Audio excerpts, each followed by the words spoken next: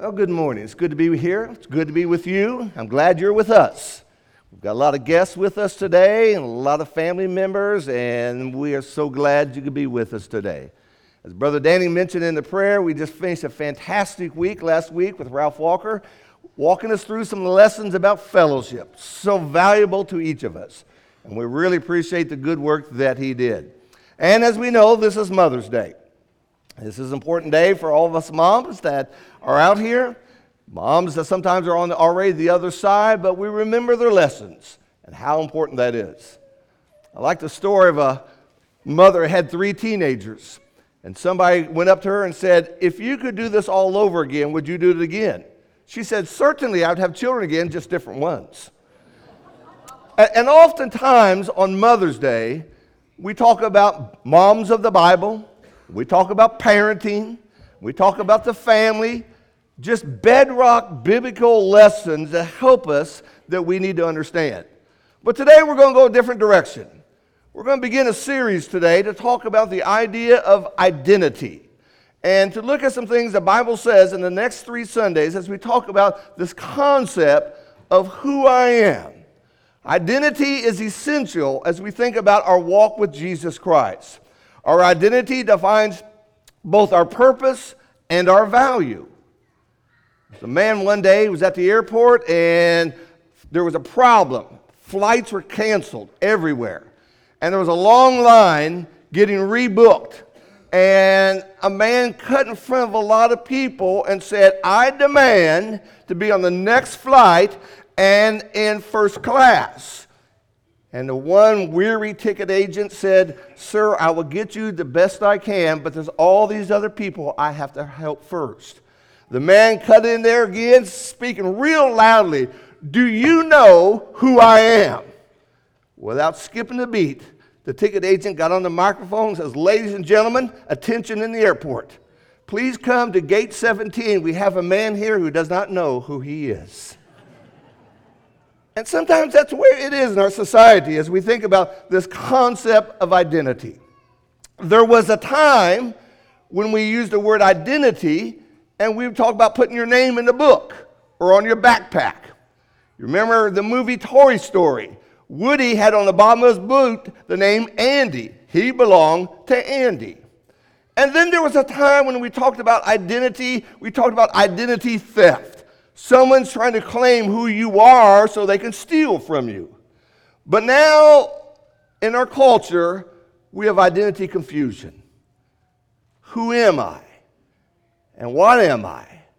And so this morning we're going to begin looking at some lessons that talk about this. This has made major problems in school systems and in corporate America. It's put disciples in difficult positions. We're real unsure how to address these subjects. It makes conversations very difficult. And it makes a lot of things very hard in our society just knowing what to do. You say the wrong pronoun and you might lose your job. This is entered mainstream churches today. Methodist Church in Lakeland, Florida has hired a drag queen to lead their worship services. And what we're seeing is liberal policies today are allowing children to make that decision for themselves. Life-altering surgeries, hormone therapy, just to change who I am. And so we begin this idea of what we call gender dysphoria, dissatisfaction, unhappy with who I am. The World Health Association says this: gender identity refers to a person's internal and individual experience which may or may not correspond to their sex or their birth. Currently, there are at least 112 different genders. I have no idea how you get that number, but that's where it is. And so what we're going to look at the next 3 Sundays, Lord willing, we're going to talk about discovering who I am in Christ Jesus. And we're going to look at some basic passages here. We need to start in Psalms 8 here in just a minute. Get your Bibles open there. We're going to read a section of that. Then, Lord willing, next week we're going to talk about my purpose is designed by God. Why am I here? What am I supposed to do? Is it the guy with the most stuff is the most successful? And then we're going to talk about my destiny with Christ. In Christ, by Christ, with Christ. That's the concept we're going to look at as we see these things. And hopefully this series will be helpful for us as we walk through some of the delicate areas where our culture is today and look at some of these things. We begin, first of all, by understanding that a person gets their identity from one of three places. One is from the world that they live in today. My personal happiness is the goal. And so who I am is based upon how the world defines me. And so for some people, when they look at this, they are defined by their occupation.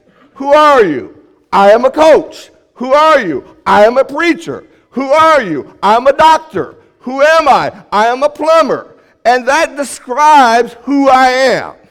Now the problem with that is what happens when you're no longer doing those things? You get kind of lost. You start talking in past tense. I used to be a coach. I used to be a preacher. I used to be a doctor. Well, who are you today? I'm not real sure. Others define it by their relationship. I am a mother. I am a grandmother. That defines who I am. Some define it by their ability. I am a golfer. I am a fisherman. I am a musician. I am an artist. And that describes who they are. Some by their successes. I have a master's degree. I have a PhD. I've got this award. I've got this award. And some describe it by their failures. I am divorced. I didn't make the team. I didn't get to do these things. And so when we look in our Bibles, we need to appreciate how important it is as we consider some of these thoughts.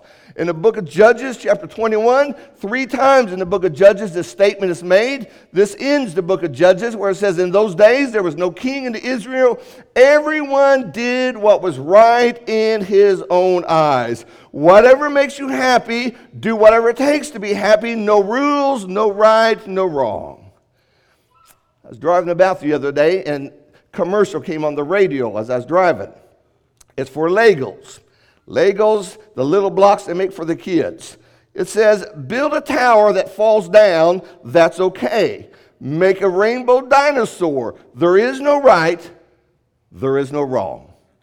And that may be true with Legos, but that's a philosophy a lot of people have today, that there is no right and that there is no wrong. Tom Brady, after he won 3 Super Bowls, I don't know how many Super Bowls he won. I think he won more than he has fingers. But after he won 3 Super Bowls, someone was interviewing him, and he says, there's got to be more to life than this, simply this.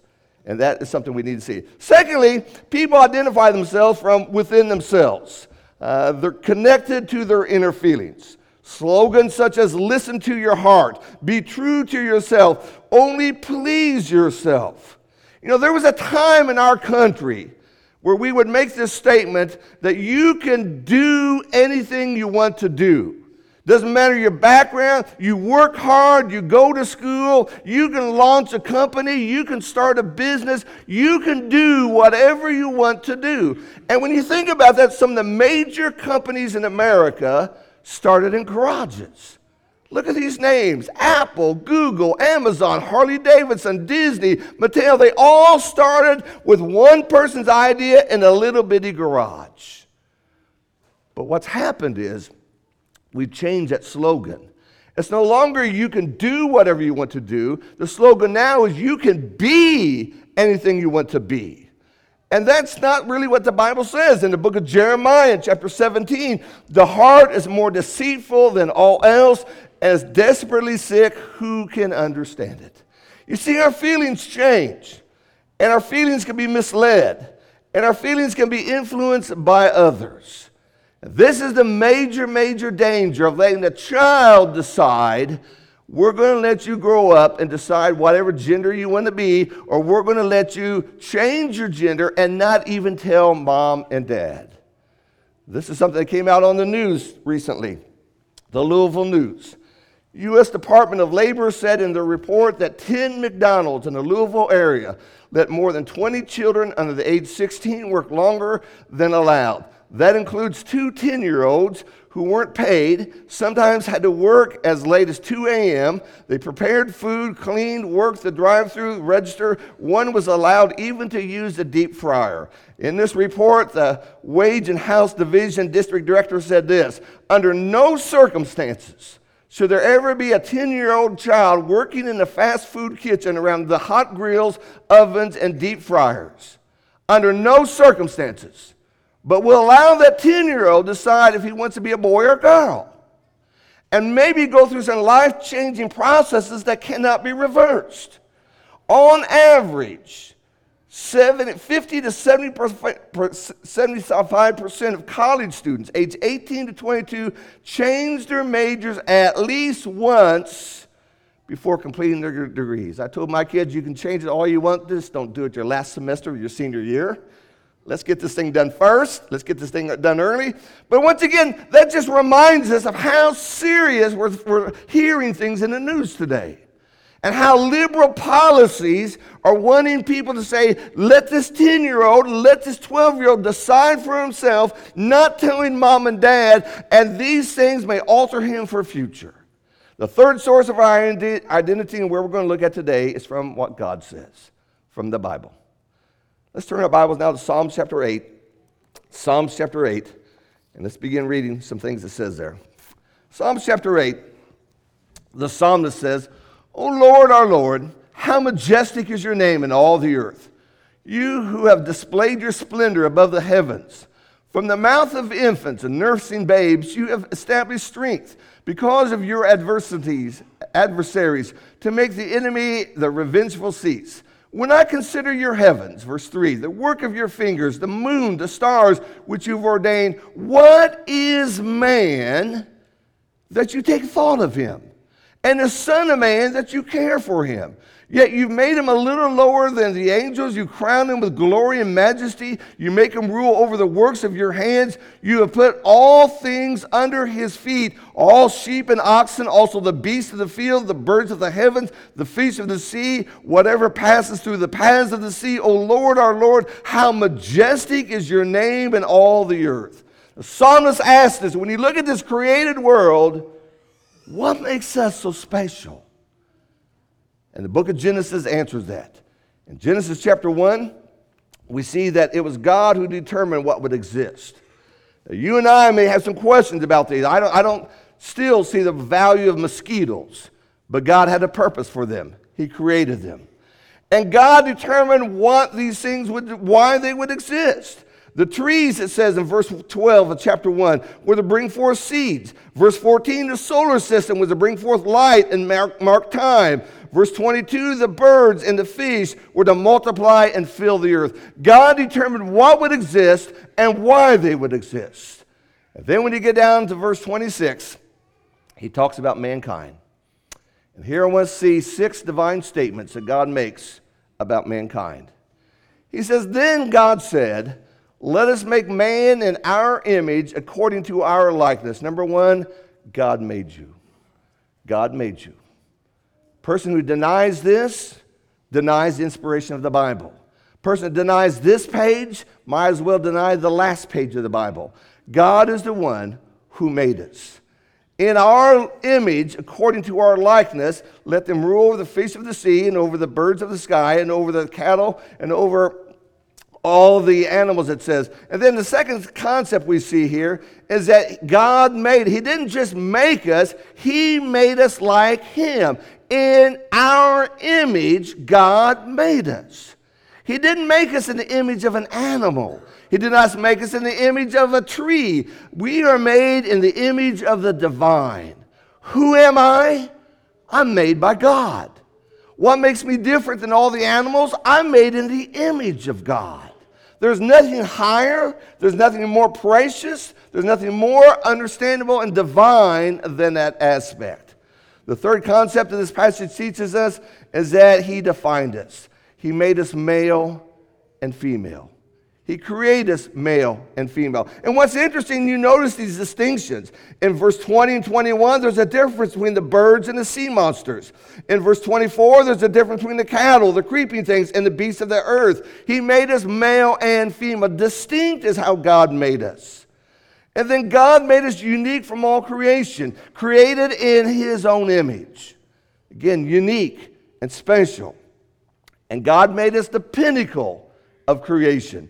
2 times in this passage, he says, let man rule over the creation, over the fish of the sea, over the birds of the sky. Then at the end of the passage, be fruitful, multiply, fill the earth, subdue it, and rule over the fish, rule over the sea, rule over the birds, rule over every living thing that moves on the earth. God put mankind at the pinnacle of such things.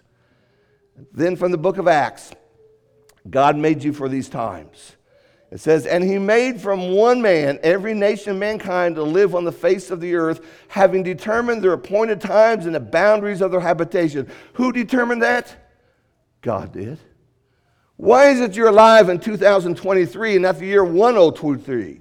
Why are you alive here and not in the BC times? God determined these things. And so your race, your gender, your talents, your times all come from God. And when some are confused and they're searching, what they need to find is Jesus Christ. Jesus Christ is the one who's going to help us with these things. In Ecclesiastes 3 and verse 11, the Bible says that God has put eternity in our hearts. Now, let's turn our Bibles to Matthew chapter 4. Interesting, right after the baptism of Jesus, Satan shows up. And what Satan does is he challenges the identity of Jesus. 3 temptations are listed here in Matthew chapter 4. Verse 3, Matthew chapter 4, verse 3, and the tempter came and said to him, if you are the Son of God, command that these stones become bread. You're God, aren't you? Why should God ever be hungry? Isn't God the top of all things? Yet you're hungry. Maybe you're not God. Maybe we need to rethink these things. Maybe you've been told that, and reality says you're not. Then down verse 5, the devil took him to the holy city and stood him on the pinnacle of the temple. He said to him, if you are the Son of God, throw yourself down, for it's written, he shall give his angels charge concerning you, and on his hands they shall bear you up, lest you strike your foot against the stone. And once again, if you are God, you're not going to get injured, are you? God doesn't get injured. And so you claim to be God. Let's see it. And what he was doing was challenging his identity. And then in verse 8 and verse 9, again the devil took him to a very high mountain and showed him all the kingdoms of the world and their glory, and said to him, all these things I will give to you if you fall down and worship me. Why doesn't the world do that for you right now? Why aren't you acknowledged as God's son? Why do you have to go about and prove yourself? And what's interesting is when Jesus' identity was challenged, how did he answer it? He did not answer it, this is how I feel. He did not answer it by saying, well, I know within myself what's right. 3 times he says, it is written. He went to the Word of God time and time again. Why are you hungry? It is written. Why are you not jumping off? It is written. Why don't you bow down to me? It is written. That is the answer every single time as we think about that. Now, if you will, take your Bibles and turn with me to John chapter 10. This section about the Good Shepherd. And once again, it helps us as we think about who I am, who you are in Jesus Christ. John chapter 10, it says in verse 1, truly, truly, I say to you, he who does not enter by the door into the fold of the sheep, but climbs up some other way, he is a thief and a robber. But he who enters by the door is a shepherd of the sheep. To him the doorkeeper opens, and the sheep hear his voice, and he calls his own sheep by name, and he leads them out. When he puts forth all his own, he goes before them, and the sheep follow them because they know his voice. A stranger they simply will not follow, but they will flee from him, because they do not know the voice of a stranger. This figure of speech Jesus spoke to them, but they did not understand what things they were being told, what he was saying to them. Notice 3 things. First of all, Jesus, the great shepherd, calls the sheep by name. Back in ancient Israel, he would name the sheep. And he'd say the name, and the sheep would follow. Where did you get your name? Did you say, when you're 15 years old, I like the name Roger. There's not very many Rogers in the world. I think I'll be called Roger. No, that was decided by someone else, not me. I probably wouldn't raise my hand and said that. Years ago, I was looking up origins of names. So I looked up my name, Roger. It means one who chucks a spear. I don't know what that means. I guess a javelin thrower or somebody in Africa. But where does our names come from? They come from God. They come from our parents. And God has a name for us. Remember the old Jim Croce song? He had a song that says, I got a name. He says, like the pine trees winding the winding road, I got a name, I got a name. Like the singing birds and the croaking toad, I got a name, I got a name. All creation has a name. Where does the word day come from? God. Where does the word night come from? God.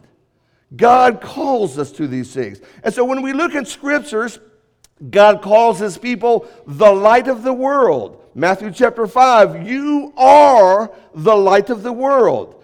In 1 Peter chapter 2, verse 9, you are a holy nation. That's determined by God. In 1 Corinthians chapter 6, you are the temple of the living God. And in 2 Corinthians chapter 6, you are sons and daughters of God. This is about identity. God has identified what his people are. Secondly, in this passage, it reminds us that the shepherd led them, and that was direction. Verse 4 says, when he puts forth all his own, he goes before them, and the sheep follow him. There's a trust.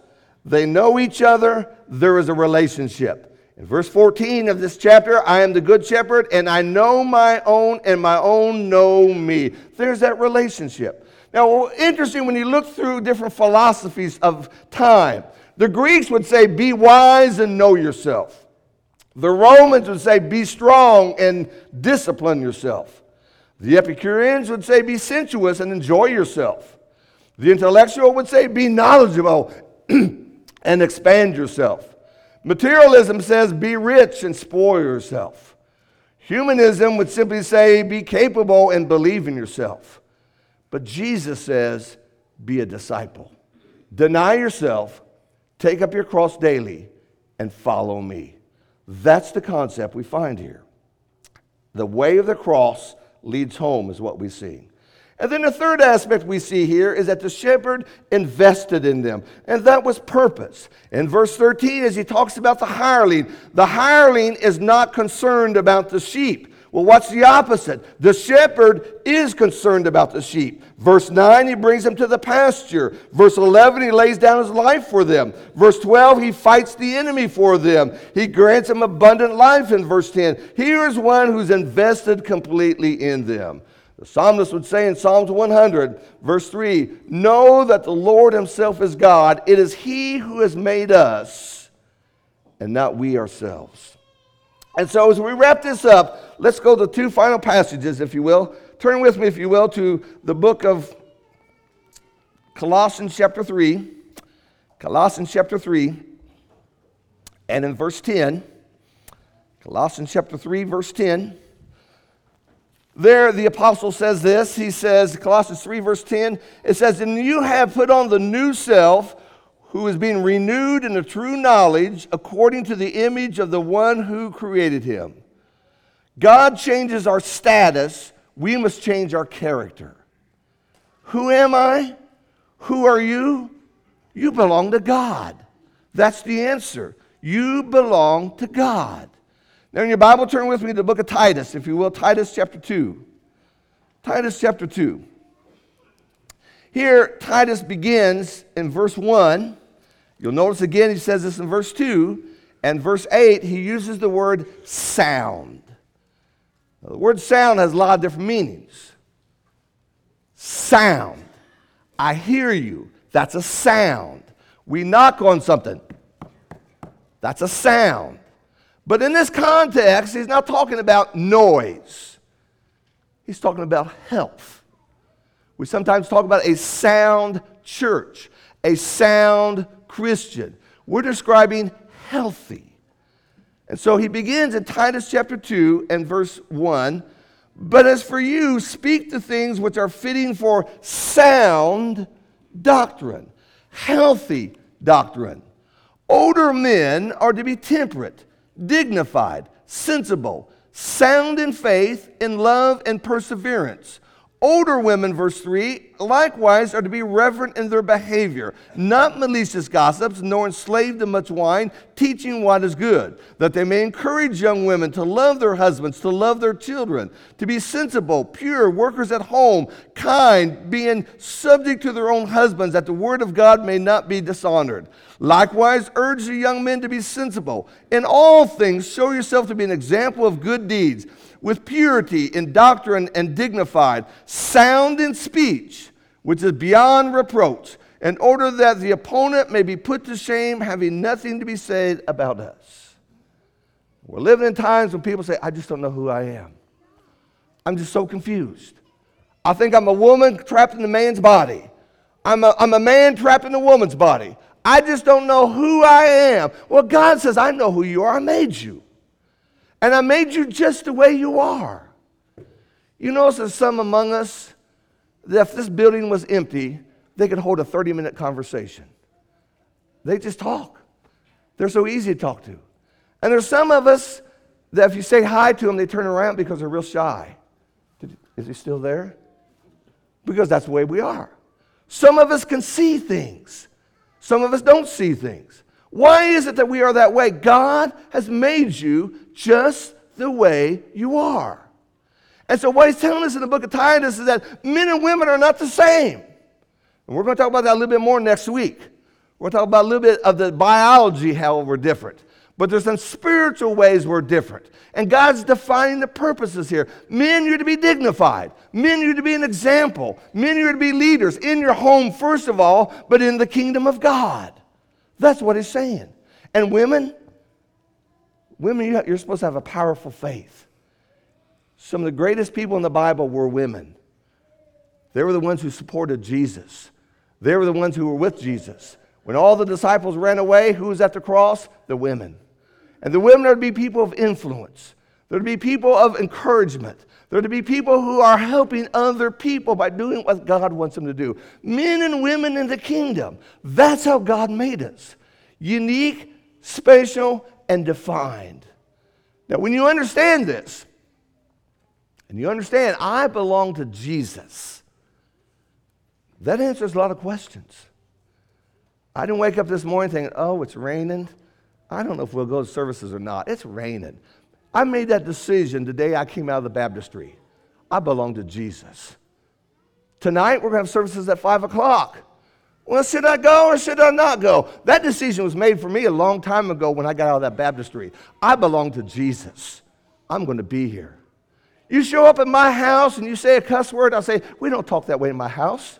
You say it a second time, there's the door. I'll see you. Because we don't talk that way in my house.